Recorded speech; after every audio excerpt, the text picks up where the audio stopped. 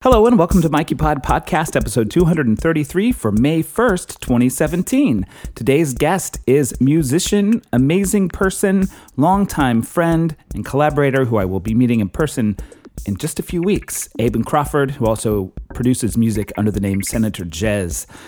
I am your host, Michael Herron. I'm a composer, pianist, electronic musician, storyteller, and activist based in New York City. And as such, I have a pretty diverse taste in things, some pretty diverse tastes in things. So on this podcast, you could hear guests like activists, musicians, pastors, authors, whatever else strikes my fancy.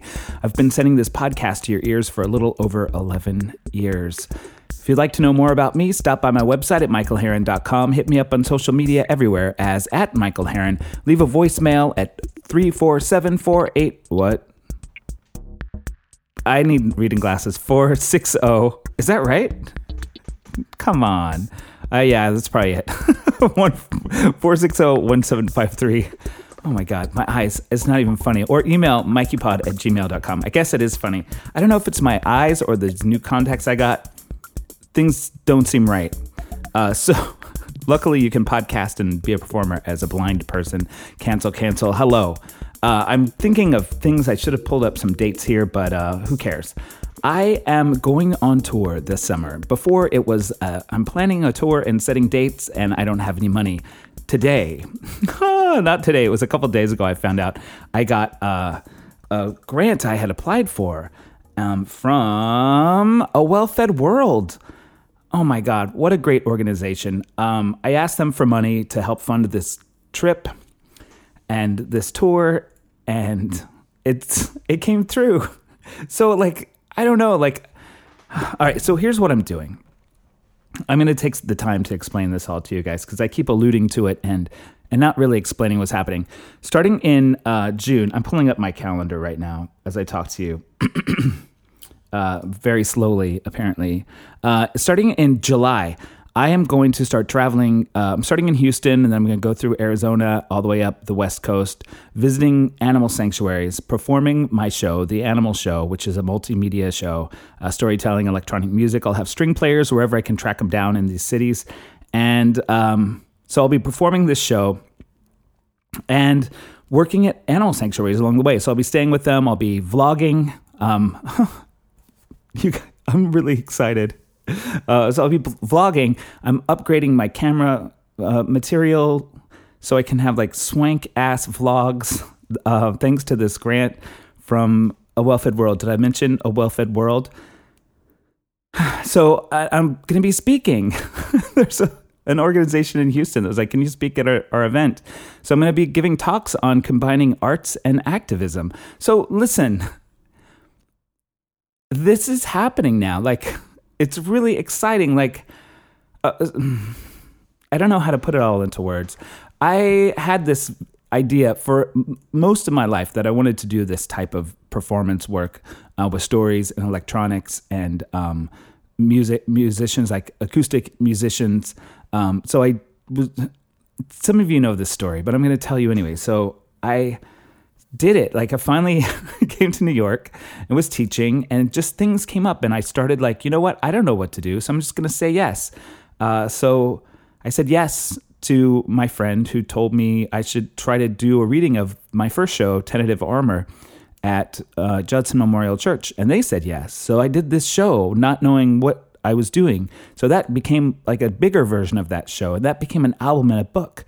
And then it became the idea to be an animal artist in residence at an animal sanctuary. So I said yes to that idea and asked the people at Tamerlane Farm, who are amazing, if I could be their artist in residence. And they said yes. So then I said yes to going there every month as much as I could and writing stories and music about the show, about the experience and my experience.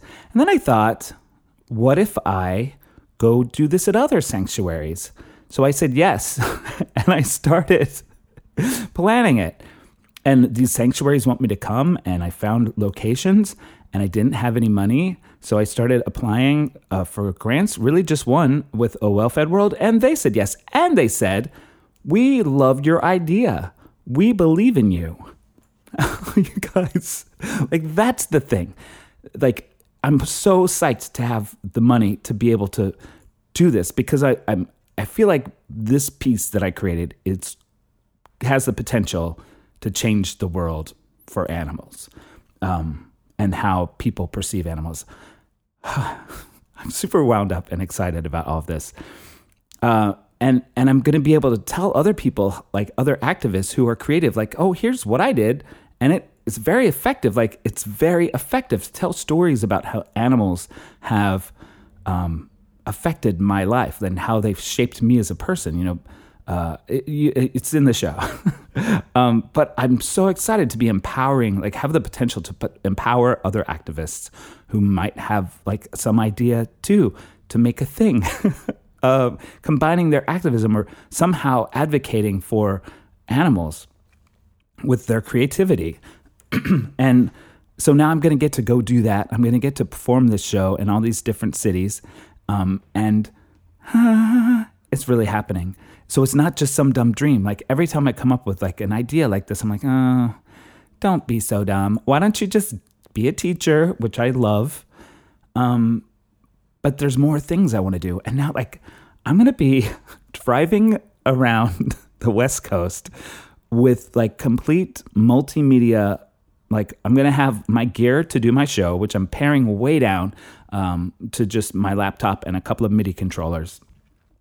I'm going to have podcast equipment so I can interview the founders of these sanctuaries. I can interview people. Like I'm going to be spending a lot of time with Direct Action Everywhere when I'm in Berkeley. I'm performing the show at the Animal Rights Center in Berkeley. They're so generous and hospitable. They're like, yes, come here. Yes. Like it's amazing. And I'm staying in their house. I can talk to them about like, I don't know. They're not like they're slightly a controversial group, though I'm starting to realize it's just a little cluster of people who think that they're controversial, and it's a cluster of people who tend to think everyone's controversial. And I hope I'm not starting anything with this. And I think some people have some very valid concerns about TXE. Anyway, that's not what this is about. This is about saying yes, and this is about doing things, and this is about being supported. And this is amazing. So let me look really quick at my calendar. The first thing that's coming up is I'm going to be presenting at MoogFest with today's guest, Aben Crawford. It's his baby. I'm going to be there like diving in and helping out as much as I can in Durham, North Carolina, May 18th through 21st. Is anybody there? My neighbors are upstairs and they're having quite a fun day today. So I'm actually really into that. So after that, I've got a live version of this podcast, June 26th. Somewhere soon after that, I'm heading to Houston to give this talk on arts and activism at the Houston Community College Conference Center. I'm telling you too many dates. You should just go to michaelherron.com and all of these dates are there. I'll tell you the cities. Well, the only cities on the calendar are Durham, North Carolina, New York, of course, Houston, Berkeley, and back to New York City. Los Angeles is happening. I just have to nail down and absolutely confirm the location. And Portland is happening. I just have to confirm the date. Looks like it's going to be great. And potentially Reno, Nevada. There is a vlogger that I really like called Tucker Rash. And he has on his vlog, he mentioned this space that looks so amazing. It looks like the perfect place to do the show. So I'm going to try to, I haven't decided for sure if I'm going to jet over there. I would like to hit Seattle, but I haven't had a lot of luck. So if you're in Seattle and you would like to help me do this show and give this talk too, I would love it. So let me know. Oh my God, that's the updates. Guys, it's like, oh, guys, I'm stopping saying guys. Y'all. I'm going to replace it with y'all. It sounds so corny, but it's perfect. It's perfect. It's I almost said non-denominational. It's not gender specific. It's inclusive of many people. Yeah, I love it.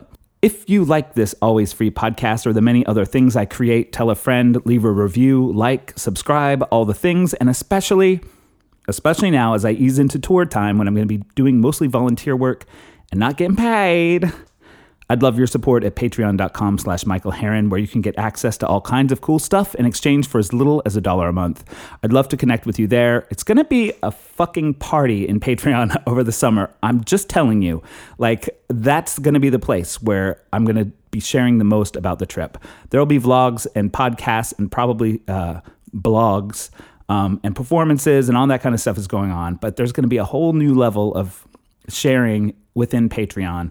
And I would honestly really love to have you in there. Anyway, I'd love to connect with you there, and I'd love your help in covering the expenses for this free podcast and the other content I create everywhere. Side note, the vlogs and all the things I create will be free. Just different content will be in Patreon. Enough about me and all of that stuff. Today's guest is Aben Crawford. And let's get right to it. I forgot which song we were going to say went first. So here's a song by Senator Jez. And you'll hear the name of it after we listen. Thanks for listening, and thanks for hearing this somewhat overexcited thing. It's just possibility becomes reality. It's like a very, it's so exciting. So thank you. Oh my God, I actually feel like I'm going to cry. So thank you for listening to this, and thank you. Like, some of you have been supporters of this podcast from the beginning. Like, it's really amazing. So I thank you.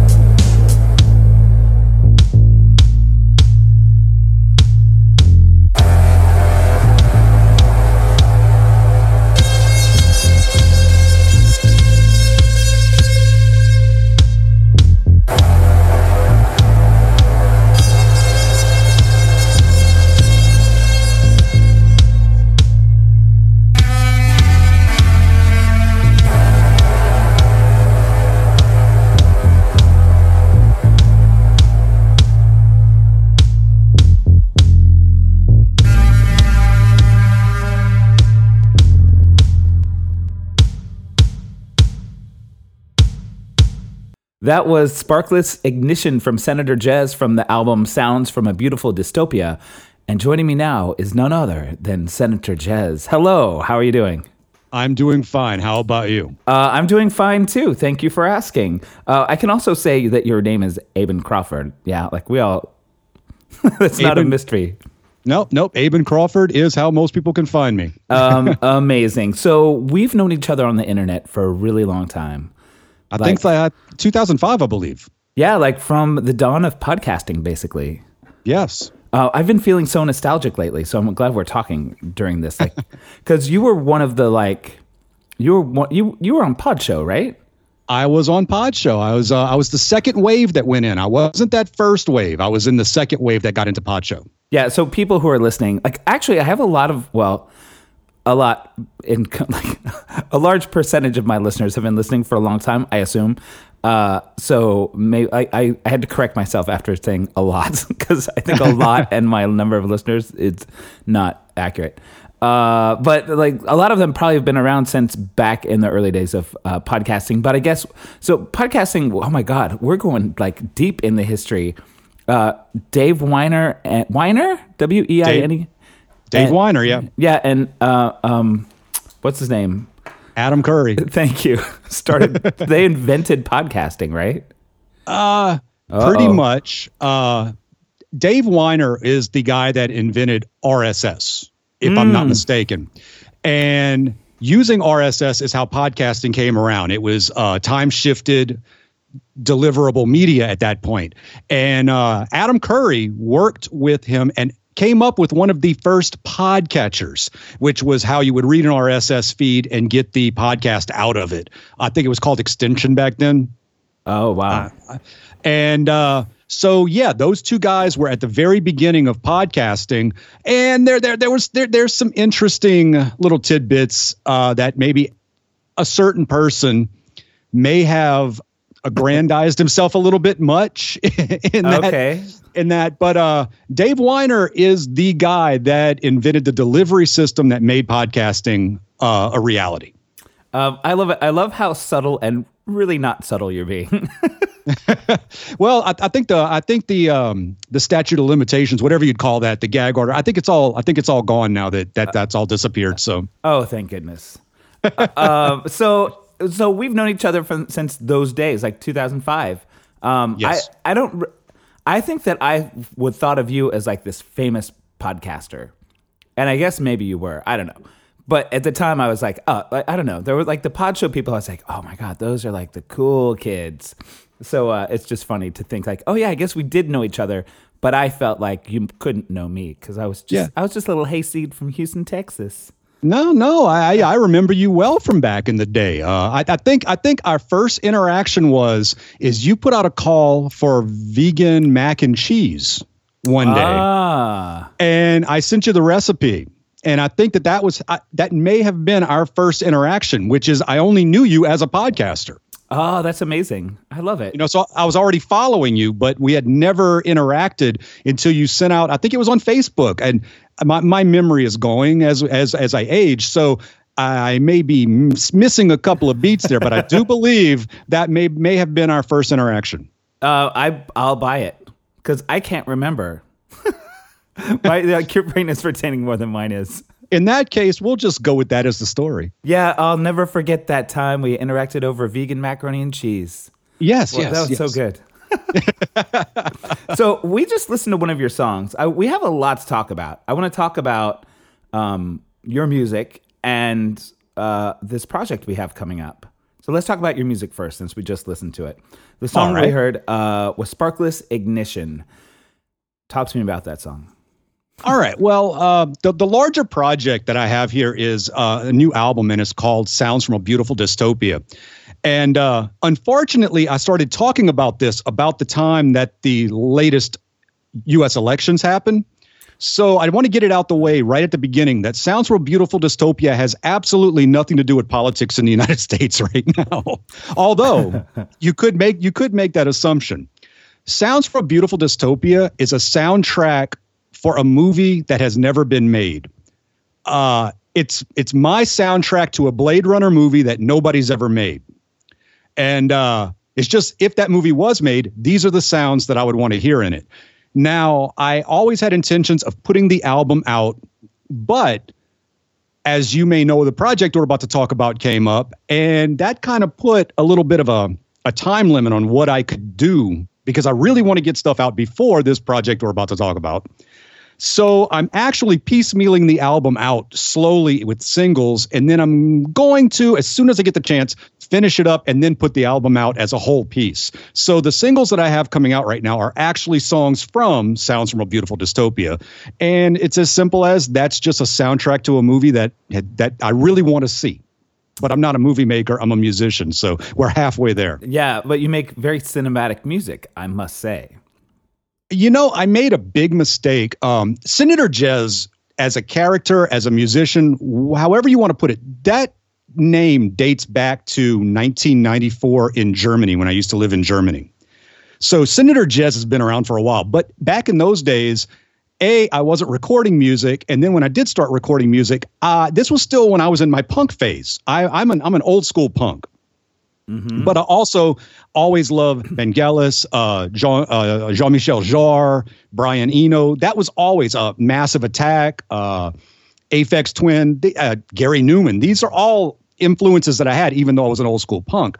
But I was an old school punk back in the day when the technology didn't exist for me to do this kind of music without dropping a lot of money, which I didn't have. Yeah. So the name Senator Jez kind of bounced around. But when I started actually recording what I'm doing now, which I do believe, if I'm not mistaken, maybe 4 years ago, it was after I got out of podcasting, and I was like, well, I've really learned how to use, the DAW, the digital audio workstation. Yeah. So let me get back to recording. But unfortunately, I didn't stay true to my principles at that time. And the first album I put out, which I'm not ashamed of, but I was really going for something that wasn't my sound, and that was more of a dance type thing, because EDM was really starting to drop at that time and things. And I wish I would have jumped more into my sound back then, but I wasn't sure of myself. And I came out with stuff that I would have done differently back then. But now I'm starting to, if I would dare use the term mature, I'm starting to mature into the sound that I really wanted to do all along. That must be a satisfying feeling. It is. But I think that those missteps in the beginning may be making things a little bit harder for me now, because I still get introduced as, oh, he's that DJ. And I really don't DJ. I did DJ yesterday, but I DJ maybe 2 or 3 times a year just for a thing or two. But yeah, still trying to ditch that stigma as the producer DJ that I kind of accidentally fell into about 4 years ago. Oh, yeah. That's funny. Just for the sake of whatever, I don't think of you that way. I think of you as making like interesting, diverse electronic music. So, well, I really appreciate that. Thank you. That's kind of what I'm going for. And you have success as far as I'm concerned. Well done. Nice to know. Well, let's talk about I love the way we're talking about this project that we haven't named yet. I almost and let's just leave it hanging. Tune in next week to discover what the project is. No, let's talk about it. We're going to be at Moogfest. Or do you say Moog or Moog? Moog. Okay, sweet. I go by the pronunciation on the YouTube video where Bob Moog actually says his name. So yeah, that's what I say, Moog, and then people are like, what? And I say Moog, and they're like, oh. Yeah. Bastards. It's not a cow with a G. It's Moog. Moog. Yeah. So I'm joining your project. You're doing this for a second year. Yes. I'm so excited. When I got my plane ticket to go see you and do this, I was like, oh, I'm doing a thing. This is going to be great. So for the sake of the listeners who, I don't know if I've even mentioned this on the show yet. I think I may have mentioned it briefly. Will you tell us what we're doing? Sure. Well, if you don't mind, let me go back 1 year. Do it. And so I work at the North Carolina Museum of Natural Sciences, and I have to say that I'm lucky enough to have fallen into a day job where I get to do on my day job what I do the rest of my time, which is create music and sounds and soundscapes, and I get to do it for a world-class natural science museum. But one of the things that we had last year was called Extreme Mammals. It was a traveling exhibit from the American Museum of Natural History, but we added our own exhibits to it. And one of the things that I got approved by the museum was I created this thing called Mammal Music. And I took a Novation Launchpad and I loaded the app on an iPad. And then I created some piano music, some bass, and some rhythms. And I put that into the app. And then I also put ambient sounds and animal sounds, mammal sounds. And to be clever, I went ahead and auto-tuned all the animals to see. So now we can actually say that animals have been auto-tuned. And I put this together, and I made a DJ station for children. And it was very popular as part of that exhibit. The kids loved it, everybody. But MoogFest got wind of it. So MoogFest asked through the museum if we could bring mammal music to MoogFest last year. And I took that as my opportunity to pitch Lorna Rose Simpson, who is the lady that's bringing us back this year, and she's really awesome. I used that as my opportunity to pitch what I called at that time the 10-minute music station, which is a workshop I had been putting together, which I would bring up people, maybe 3 to 5 at a time, and then I would teach them basic multi-tracking over 10 minutes, and we would make an 8 to 16 bar loop. And it was a pretty big hit last year at MoogFest. I also brought it to a couple of other things. I even brought it to what's called the Animal Orchestra at NC State down here with the Raleigh Civic Orchestra. Now, that instance is what led to what we have this year, which is a change from last year. So actually, I brought the program there, but I also did bring mammal music there. And the students at NC State loved mammal music. And the people that were there to watch the symphony loved mammal music. But then some of the actual symphony performers came out. And we're talking classically trained musicians here. Mm-hmm. We're talking people that in their sleep can perform music better than I can. Okay? Because I'm one of those people that realize my limitations, and I am nowhere near the level of musician that these folks are. But they were afraid to touch mammal music. And when I finally got them up to touch mammal music, they didn't know what to do. They would be like, "Oh, I don't know. And it sounds like I'm making fun of them, but actually one of the people was actually saying that. "Oh, I don't know. So I hit a rhythm. I'm like, "Okay, we got a rhythm here. Now let's choose a melody to go with that." And they turned off the rhythm. And I'm like, "Okay, that's not how it works." So I hit a melody. I'm like, "We got a melody. Now let's find the rhythm we're going to work with this." And they turned off the melody. And then they ended up just walking away from it.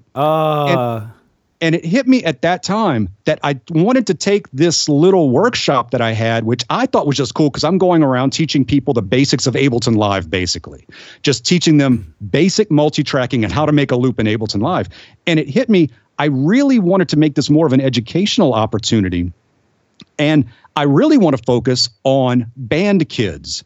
Because somewhere along the line, I have nothing against musical education. I'm self-taught, but I have absolutely nothing. I wish I knew more. But the one thing that I don't like in classical musical training, and not just classical, I mean traditional music training, is sometimes the creativity gets taken away from these kids. Mm-hmm. Sometimes they don't realize that they have this instrument in their hand and they don't have to play what's on the sheet music. They don't have to wait to be told what to play, and they don't have to be be told what they're playing is correct. And I've been able to take this to a local high school already, and it's a big hit in that frame. I get kind of side eye from some of the instructors, but I don't really care about that. My thing is, and that's why this year, to make a long story short, our what we're presenting this year is now called No Permission Needed, Create. Mm-hmm. Mm-hmm. I love it. I can relate so well because I was classically trained. Even when I was like teaching myself to play the piano, I was like, "Oh, I'm going to get a book that shows you what to do, and I'm going to follow what the book says." So to this day, I'm not as bad as I used to be about like if someone hands me a chord chart, I don't have like the major heart attack like I used to have of like, I don't know what to do. There's no notes here. I can't just. But it's really interesting, and I love this because like getting out from under that sort of rigidity, I guess is the word I'm looking for, about music has really changed me as a musician and as a person. Like, and now I'm like, oh, I can do that thing I've been afraid of for all these years. I just have to keep trying to do it. Like, it's great. So I'm super happy to be on board with this.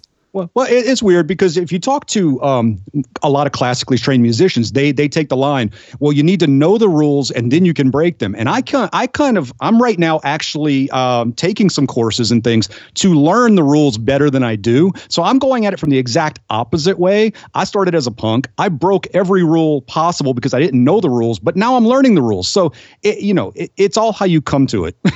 Yeah, and I think all of that stuff is just bullshit. Learn music however you want to learn it. Like, and especially in the way the world is now. Like, I learned Ableton Live from I read one book that just talked me through a bunch of stuff, and then if I wanted to do something, I looked on YouTube and was like, who knows how to do this, and made a tutorial about it.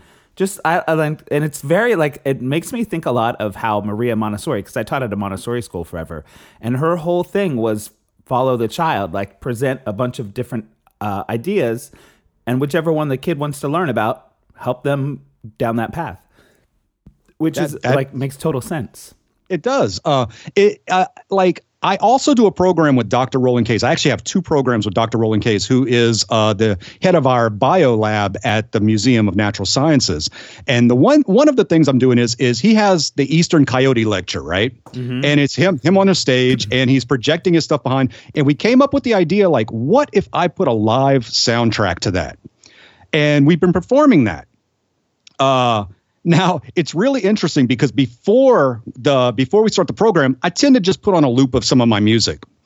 And one of the music students at NC State came up to me sheepishly after we had wrapped up and everything. He says, that music that you were playing before, that's your stuff, right? I'm like, yes. And I already knew what the question was.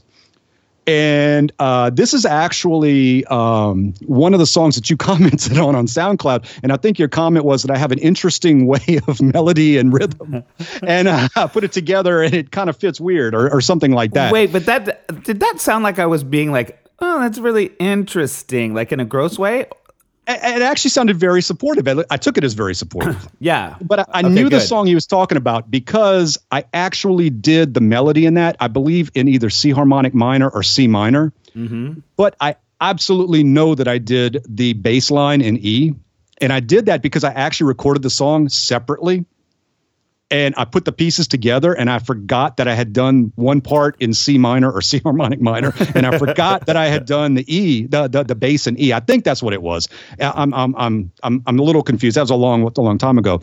And he basically pointed out because of course he's an actual music student, he can catch all that by ear. I don't have that superpower, but I knew that's what he was going to talk about, and he kind of had this look on his face. I'm like, yeah, but here's the thing: when I put it together, for some reason, it worked. Yeah. So again, the rules were completely broken. They were completely thrown out there, and it was a complete accident that I did it. But I put the song out as is because I didn't really feel like fixing it. It kind of just worked the way it was.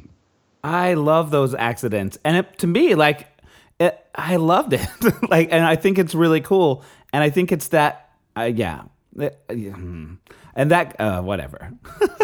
I remember, when I went to Houston Community College. Once I had my early 20s were riddled with lots of partying and lots of flunking out of school. When I got sober and decided to go back to school and study music, I went to Houston Community College, and I had a composition teacher who was also a music director in working at all these little just sort of small theaters, and it was this cool experience of being with people who were working in the business that I wanted to do, and everyone was creative and really cool. And then I transferred to University of Houston, and suddenly it was all the life was drained out of everything. I had it was terrible. It felt like there were all these rules that were a secret, and you just had to get them right. Or I don't even know how to explain it. I had one day we played juries at the end of every semester, and I had I'd been playing this Beethoven sonata, and you have to play for the entire piano faculty at the end, and they all critique your playing. So it's no stress, right? Yeah, not at all. And I was also playing this Samuel Barber piece, and one of the teachers was like, "Oh, you're playing this piece? I knew Samuel Barber, blah blah blah." And I'm like, "Oh fuck, I can't." But so that same day, I had a piano lesson with my professor, and I started playing this piece we'd been working on all semester, and he started freaking out. I think he was stressed out about his colleagues seeing his students play too. But he was like, "You can't play Beethoven like this," and all this stuff. I was like, "What? What are you talking about?" I didn't even know. And I was all internalized. Anyway, experiences like that, who cares? Do you think Beethoven really cares? How my phrase, I don't know. Maybe Beethoven would want me to do some different phrasing than everyone's been doing for hundreds of years. I don't know. Anyway, yeah. So I feel like I went down a little bit of a tangent there, but no, I completely understand where you're coming from, though. Sometimes I see people that teach music, and I just think to myself, when is the last time you went to a concert that wasn't played off of sheet music with a conductor? Yeah. Because when you go to a concert, the energy has absolutely nothing to do with how great the music was played. Yeah. And you go, when you go to a less structured concert, you just have fun. But when you're in the academic world or when you're in that situation, that's what I think. I was experiencing with the orchestra folks from the Raleigh Civic Orchestra. I want to get that right. And these are people that can, in their sleep, can play better than me. But it's so sad when I see people that talented that just don't realize that their fingers and their bows and whatever else they're playing up there, they don't have to stick to a set pattern. Yeah. Yeah. Just run with it. Yeah, but it's so but that's the thing. They've learned and they figured out whatever that is about music, the way it's quote unquote supposed to be done. When you present them with something that's brand new to them and pretty new just to the music world, when you think about it, they're like, well, I don't know the right way to do this. You can't just throw me up here to do this thing that I've never done. I need to know how to do it right. But there is no right. That's the whole point. No, there's just different. Yes.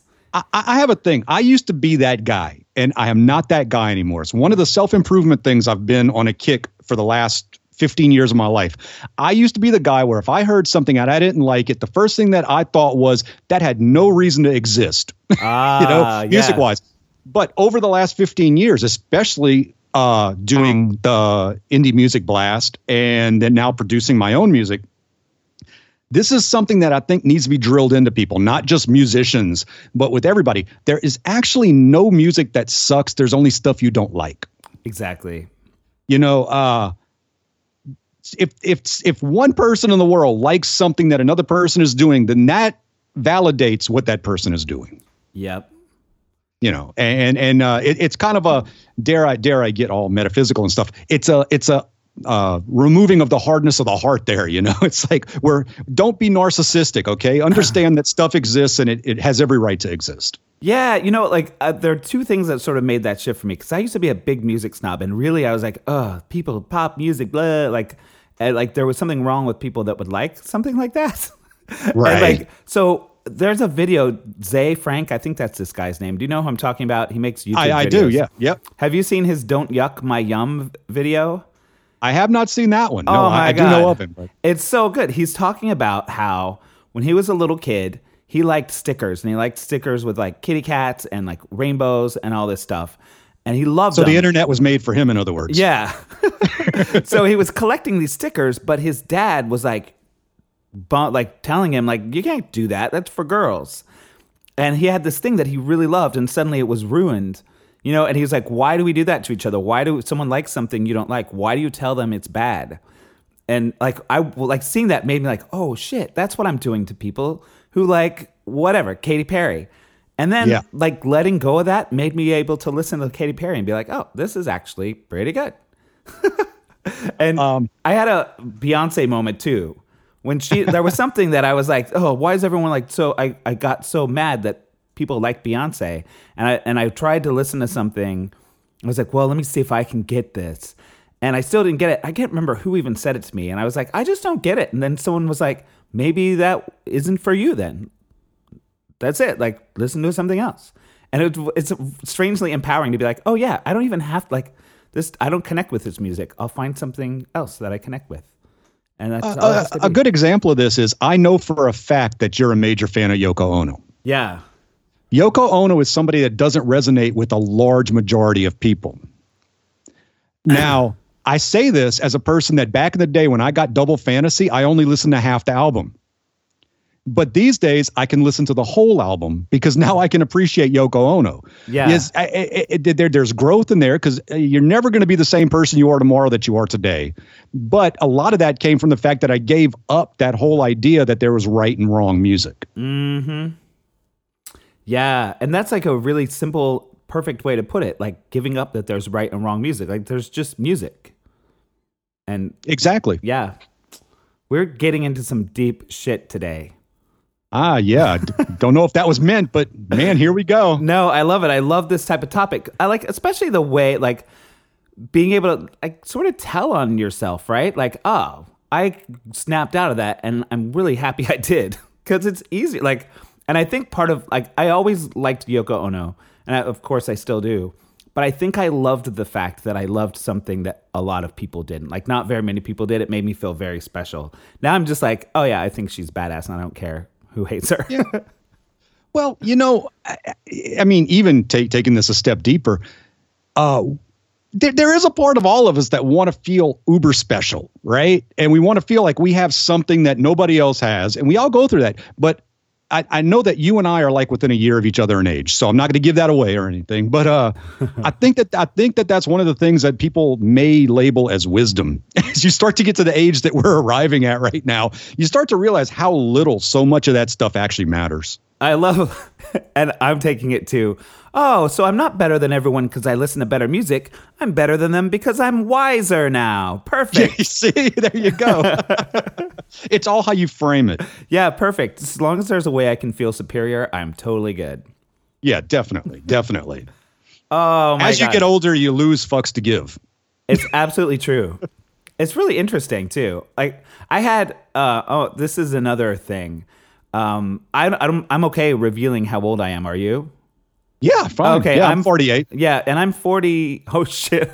I'm 47. I think I'm turning 48, or I'm 48, turning 49. No, I must be turning 48. We were both born in 69, but I was born before you. Okay, so I must be 47. Yeah, I think so. That's the thing that happens to old people, too, isn't it? Like, I don't know how old I am. Sometimes I'm giving it away here, but every now and then I'm like, I'll look at the calendar. I'm like, wait a second. Oh, yeah, I'm zeros on the nines. Okay, there we go. I'm zeros on the nines. Wait, I don't even know what that means. I'm 10, 20, 30 on the nines. Going to be 50 on the next nine. Oh, got it. Oh, zero. Okay, now I get it. Oh. But I every now and then have to do the math. Yeah. Oh my God. Oh, the thing I was gonna say, in my 40s, like right when I turned 40, I'm curious if this happened to you. I had like this whole period for at least a year, maybe 2 years, of feeling like, okay, that's it. Start wrapping things up. You're gonna be dying soon. Like you're old. Like, and if you had a dream, let it go. You're done. Well, it's transformative because, then you get past 40 and you realize I really don't feel old. Okay, don't get me wrong. The things I did when I was young to my body are now starting to catch up with me. But in the mind, I don't feel old. And, then it starts to hit. I mean, okay, I used to have this show that I used to love. I think it was in 1975. It's called Space 1999. Mm-hmm. And one day I asked my mom, so I was 6 years old at that time. Right. I asked my mom, I'm like, Mom, how old am I going to be in 1999? And she said, you're going to be 30. And I was devastated. I went to my room and I cried because I'm like, 30.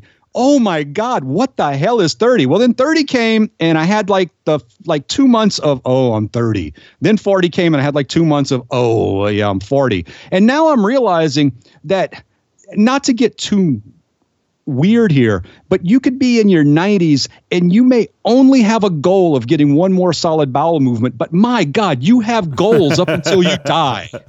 It's not over, I mean, okay, we're written off by everybody under 30 now. You just got to accept that. Yeah. We're old to them, but they're not our audience anymore because we're looking for more mature tastes now, I guess, or something. Yeah. Whatever gets us out of bed in the morning, right? Yeah, it's really like getting older is so surreal. Like for that reason, like I don't feel like I thought I was going to feel when I was in my 40s. Right. But I'm in my 40s and everyone knows I'm in my 40s. So sometimes I'm like, well, am I supposed to start acting like I'm in my 40s? That doesn't feel right either. Like acting in my 40s, like the way I thought in my 40s was. I'm going back on myself. Say what you were going to say. Well, I just learned that I thought that by 40 you had to be a grown up. But now I realize by 40 you just have to adult properly. You can still be a kid as long as you learn how to adult properly. So we learn how to adult, but inside we don't have to be grown-ups. Yeah. So adult rights. So that means you pay your bills. That means that you learn how to navigate a checkbook, which actually isn't that important anymore. Yeah. That was something from our youth, Oh my God. rotary phones, Oh, but thank God. you learn the skills to make it, but then you don't have to internally grow up. Yeah. Keep that, keep the flame going. Keep the, you don't have to believe in unicorns, but damn, it'd be nice if they exist. Whatever it is, you don't have to grow up, Word. Word. Yeah. I think yesterday, I said that, I think I told you yesterday after the events, I said that, being an artist isn't for wimps. And I actually borrowed that from another statement that I make. And that is getting old is not for wimps. Yeah, it's the truth. But so much of it is easier too, because the lack of fucks to give, exactly. Yeah. It's almost like you are born with finite fucks. So Right. after you get them all out the way, it's honey badger time at that point. And I love a honey badger. Yeah, I mean, you go through your youth, at least for me, and I cared way too much what people thought about me. I cared way too much about what people thought about the way I did things. I cared way too much about all that. Those have all fallen by the wayside now. Those fucks do not exist anymore. I wish I could, if I had a time machine, I wouldn't go back to alter history. I'd go back to tell myself at 20 about, just get rid of them right now. Yeah, but I don't think I would have listened. No, I wouldn't either. I was one headstrong fella back in the day. Even or it's very pessimistic too. Like I'm not. I'm way better than I used to be. But really, I would have been like, oh, you don't know. Even I'm like, and the old me would be like, I know, I'm you. It's gonna be fine. I would be like, I don't know. I don't think so. You sometimes the youth, you just can't get through to them, even if it's you. Yeah, that's the truth. all you see is, I'm going to look like that when I get to be that age. It's over. Yeah, forget it. Oh, God. What happened to my hair? That I have that. Like, even though I knew, like in my 20s, I was losing my hair. It still shocks me every now and then when I look in a different angle. Like I was at the gym the other day and I was bent over doing push-ups and I happened to be in front of a mirror and I was like, oh God, my head, like what happened? Because I never really see the top of my head. I'll give you and your listeners some podcast gold right now. I'll make an admission right here on your podcast. You're wearing a toupee. No. But everybody sees. Well, I have no problem telling people that I'm an old school punk from back in the day. Mm-hmm. So people see that I wear my hair in a mohawk and they assume, oh, that must be he's just reliving all his old punk days. But no, I actually just found the patch of hair that actually still works, and I shaved everything else off, and I ended up with a mohawk. Ah, so it's a functional mohawk. It's a functional piece of head art that also just happens to intersect with my old life as a punk. I love it. Oh my God. Listen, we've been talking for a long time. Well, not a long time, but I think we're going to move into the wrapping it up phase. All right. If that's okay. That's fine. Well, oh my God. I pulled up the Moogfest. We will be, what? This is crazy. We've never met in person. We have never met in person. No. Well, we'll be meeting May 17th, but Moogfest starts May 18th. through the It's kind of 21st. funny because we meet and then jump into the fire at the same time. Yeah. And it's going to, wow. We're going to be like, and for 4 days, what happens if we don't get along, Aben? We have another partner in Jacob, and him and Effie can keep us off each other. Okay. I have a feeling it's going to be okay. I think we'll be fine. So we're going to be in Durham, North Carolina, May 18th through 21st at Moogfest. I'll leave there'll be links at mikeypod.com in the show notes for this podcast. If you want more details, people listening. And where can we find you online, Aben? My website for my label, I have a label here in Raleigh. It's called Reaching for Lucidity, and that is reachingforlucidity.net. Also, you can search for me on SoundCloud, Senator Jez, Instagram. I'm pretty active there. It's Senator Jez as well. And you can find me on all the major platforms: iTunes, Apple Music, Spotify, Bandcamp. So if you're interested, you can find my stuff. And the links to all of those places will also be in the show notes. So support, as always, the artists you hear here on the MikeyPod.com podcast. And we're going to listen to another track from you. This is called Star Stuff, and it has, I don't have any details other than that, so you have to fill me in. All right. Well, Star Stuff is for a song coming from an album called Sounds from a Beautiful Dystopia. This is a little bit more hopeful in tone. Actually, I made this after working with our astrophysicist, Rachel Smith, at the museum, and I came up with the idea for the song. If you go to YouTube, there's actually a video attached to this, and thankfully to NASA making all of their archival stuff public domain, I was able to put together the Star Stuff video for this. But this is really just my approximation of what space music would sound like. I'm having a moment where I'm really upset that I haven't seen this video. I don't know how I missed it. But I'll deal with those feelings later, I guess. Yeah, well, it's on YouTube now. YouTube is under Aben Crawford. Started the channel way back when, so I never changed that over to Senator Jez. So if you are looking for the video on YouTube, it's under Aben Crawford. Got it. I'll put a link to this too. I'm just feeling whatever. I'll have that feeling later. So thank you for joining me, and I'll see you soon.